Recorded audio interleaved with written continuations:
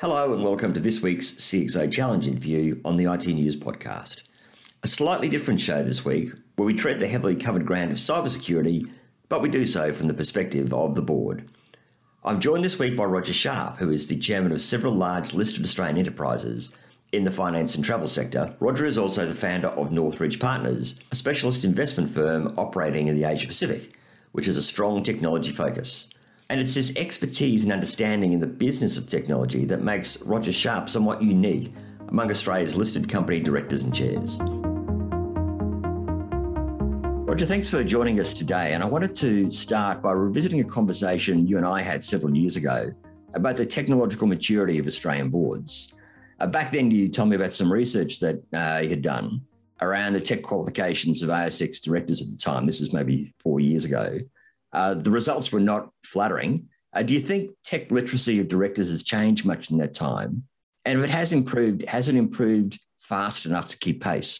Well, hi, Andrew. That's a pretty good question. 4 years ago is a lifetime in this business, isn't it?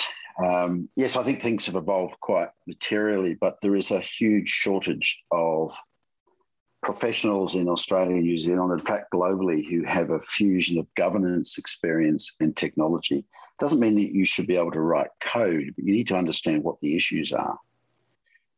So net, there remains a shortage, but boards have now been focusing on this for 5-10 years, and certainly there's more technology representation on major boards these days than there was. So I guess over the last 18 months, we've seen a pretty rapid acceleration in digitalisation, which has kind of increased the pressure, I guess. Do you think the expertise levels are keeping up with the pace of change? Oh, it's very hard to keep up with the pace of change. If you're in a large corporate that's, say, listed on ASX, you've got a range of demands on your time and on your intellectual resource capacity. You've got ESG and CSR. You've got the Modern Slavery Act. You've got analysts. You've got proxy advisors. You've got class actions, all of which take brain space. And so it's a very cluttered environment. And so if I pause there, that's the environment for a listed company. But if you're literally the two people in the garage who set up something, very fast moving, very technological, very savvy, you can outpace the listed company I just talked about 3-1, 5-1, 10-1, 50-1, depending on how smart you are. So, I'm on boards that look at these young companies that don't have the pressures of the governance pressures that we have, the analysts, the shareholders, the proxy advisors, the Modern Slavery Act, etc., all of which have their place. I'm not being critical of the modern governance environment, but it is very hard to move at light speed when you have those distractions. To what extent, though, are boards aware of the alternative to that, which is the advantages that incumbency brings? Because you've got scale, you've got distribution. And how do you kind of balance those things out? Well, I think that's been proven in the banking scene, hasn't it? Where the neobanks in Australia, for example, haven't really, by and large, done that well. So there are definite advantages in incumbency. What we wanted to look at today specifically was the issue of cybersecurity, which has really sort of risen towards the top of a lot of corporate risk registries over the last couple of years. We really noticed the change, particularly around 2017, 2018, with the exposure to things like the Cambridge Analytica scandal, et cetera, brought to the industry. Now, it strikes me that most people who make it onto boards don't get there because of their technological expertise, and it's unrealistic to expect most directors to have a deep practice knowledge around cybersecurity. And yet it's still an issue that they need to interrogate as part of their role. How well do you think directors from non-technical backgrounds understand the evolving cyber risk environment? It's clear to any director these days that it is the risk that should keep you awake at night, or certainly a risk that should keep you awake at night. If you sit on more than one board, pattern recognition is such that if you see it on one board, you'll be aware of it, take it to another board. And if you're working with other directors, if your fellow directors are on other boards, they will see it elsewhere. So, every board I'm on talks about it. And you don't have to be a cyber security expert. You just need to know what you need to do. and you need to be able to rely on your management team to be absolutely on top of the methodology, the issues, etc. So you're a director or chair, actually, of a number of companies in different industries. Is the way that boards interrogate the cyber risk issue, does it differ significantly from industry to industry or company to company? So is it specific to the nature of the company, or are there sort of general principles that you have to sort of be aware of across the board? Well, obviously, the risk associated with every business is different. If you're a large B2C company, if you're a large consumer bank, you know, the risk profile is quite different from being a freezing works or a beer manufacturer. But it's not to say that beer manufacturers don't get hit. Everybody can be hit, and you know, you don't need to be a large consumer-facing brand. You just need to have a vulnerability in your system somewhere, and a bad actor needs to sense that it can take advantage of it and hold you to ransom. So when directors, and especially those who don't have a tech background, are interrogating the issue of cybersecurity, where should they focus their questions? And what steps can they take to better understand the answers they're given to ensure those answers are accurate and true? Well, having lived through this on a number of boards, I would say it's all about the approach you take. Now, if you're considering this once a month for a nanosecond, you got it wrong. But if you have risk processes and a risk committee or an audit and risk committee set up that actually spends time on this, you'll quickly understand that it is a many-headed beast. And the issues are not just, it's not just a bad actor from, you know, somewhere in Eastern Europe or in Asia having a crack at you. It starts with your physical premises. I mean, what happens if an employee picks up a flash drive in the car park with your company's logo on it and plugs it into a PC? I need to find out it's a phishing expedition, as it were. What if somebody walks into your premises pretending to be an advertising agency partner, sits down at a PC and starts hacking? So you've got physical security issues, and then you've got PCI compliance issues. You've got procedures. I mean, the checklist of things is so big and so long. What you actually need is an holistic approach to assessing where your risks are and a framework to manage them. And, you know, some companies like checklists, others like to avoid checklists because what's not on the checklist doesn't necessarily get checked. But you better darn well have some procedures and some checks and balances in place to make sure that you are monitoring carefully. Are your people signing off that security patches have been installed? Has someone, you know, tried to create an event for you? Have you had consultants in who specialize in this stuff? You really need to be on top of it all. And then do you have an escalation procedure? Do you actually have an internal rule book that says if there's an incursion, this is what happens next?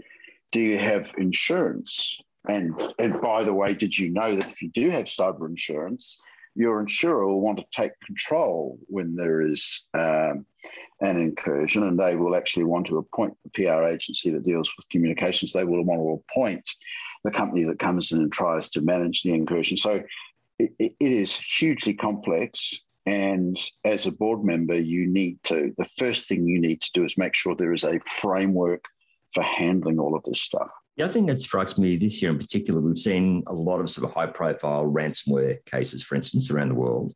And one of the changes seems to have been that there's a shift now in terms of attacks onto infrastructure-style companies as opposed to administrative or financial systems. Is one of the things that you need to consider the extent to which you're exposed to other companies in the ecosystem?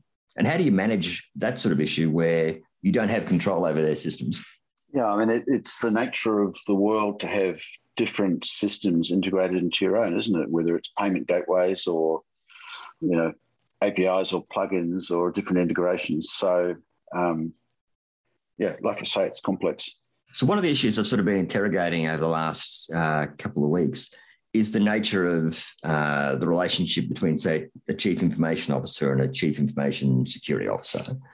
And there's a debate about where those folks should report. In fact, if you look at the background, the thing that's been interesting to me is that quite a few of the people that I've interviewed have come from a non-tech background, the CISOs. Do you have any particularly firm views about whether information security should report up through, say, a CIO, the head of the tech group, or whether it should actually have an independent reporting sort of structure? I'm hesitating because it's, again, it depends on the organisation that you're talking about. Everybody's got different personalities, different needs. I'd argue that the person in charge has a reporting line. Just like company secretaries do, they have a reporting line to the chair of the business. There should be some sort of report to the risk committee or the chair of the risk committee. One thing you don't want on cyber is some form of filter in place where you things are selectively escalated to you. Like if there's an issue, it needs to be escalated. There needs to be a direct line. So I would tend to look at this from a board perspective, Andrew. The other question I wanted to address was the cost of breach. Often when there's a major breach, people will sort of focus on the share price and there'll be an impact. And that will actually bounce back quite often over the coming weeks. But from your perspective and from the perspective of boards, what are the risks, the risk beyond the immediate impact on the share price that you have to consider? There's the trust factor. I mean, you can be an incredibly well-run business with a great brand that takes all the necessary steps and still run into trouble here. These are incredibly sophisticated criminals running very lucrative businesses that, maybe you can beat, maybe you can't. But I think your reputation is everything, because if you're a consumer-facing business, it's, the difference between having a business and not is how much you're trusted. And I think, one of the important things is to recognize the risks and be transparent with your consumers. Companies that have data stolen that don't disclose it or haven't disclosed it for a long period of time would want to think about that quite carefully. It's a really interesting piece of research I read, and it might be 2 years old now. I think from memory, it was the Warwick Business School out of the UK. And they actually looked at this issue of what's the actual impact on the business, the finances of the business. And one of the interesting findings from that research was that it's ultimately the shareholders who take a hit. And what they found, these were big breaches of billion-dollar companies, et cetera. What they found was that growth actually slowed and dividends were lowered. And the reason they gave for that, I think, basically was that the money was diverted. So basically money that might otherwise have been put into growth or CX or other areas was suddenly put into risk mitigation. So I think one of the things that is less well understood is that there are quite substantive longer term risks to the business in terms of a breach. Well, and quite significant focus issues, because when this happens, you can guarantee that your top team is not running the business. They're trying to save the business. And every day or week or month you spend trying to save the business is a month you're not competing. Often the focus at board level is around compliance and governance. But what's the impact of the ability of the business to innovate at speed and scale if its cybersecurity is not up to breach? Sorry, do the question again. Often the focus at board level is around compliance and around governance. But is there an impact on the ability of businesses to innovate at speed and at scale if security is not up to scratch? Well, I think you can innovate at speed and at scale until you get hit, which you probably will, in which case you're going to grind to a halt very quickly.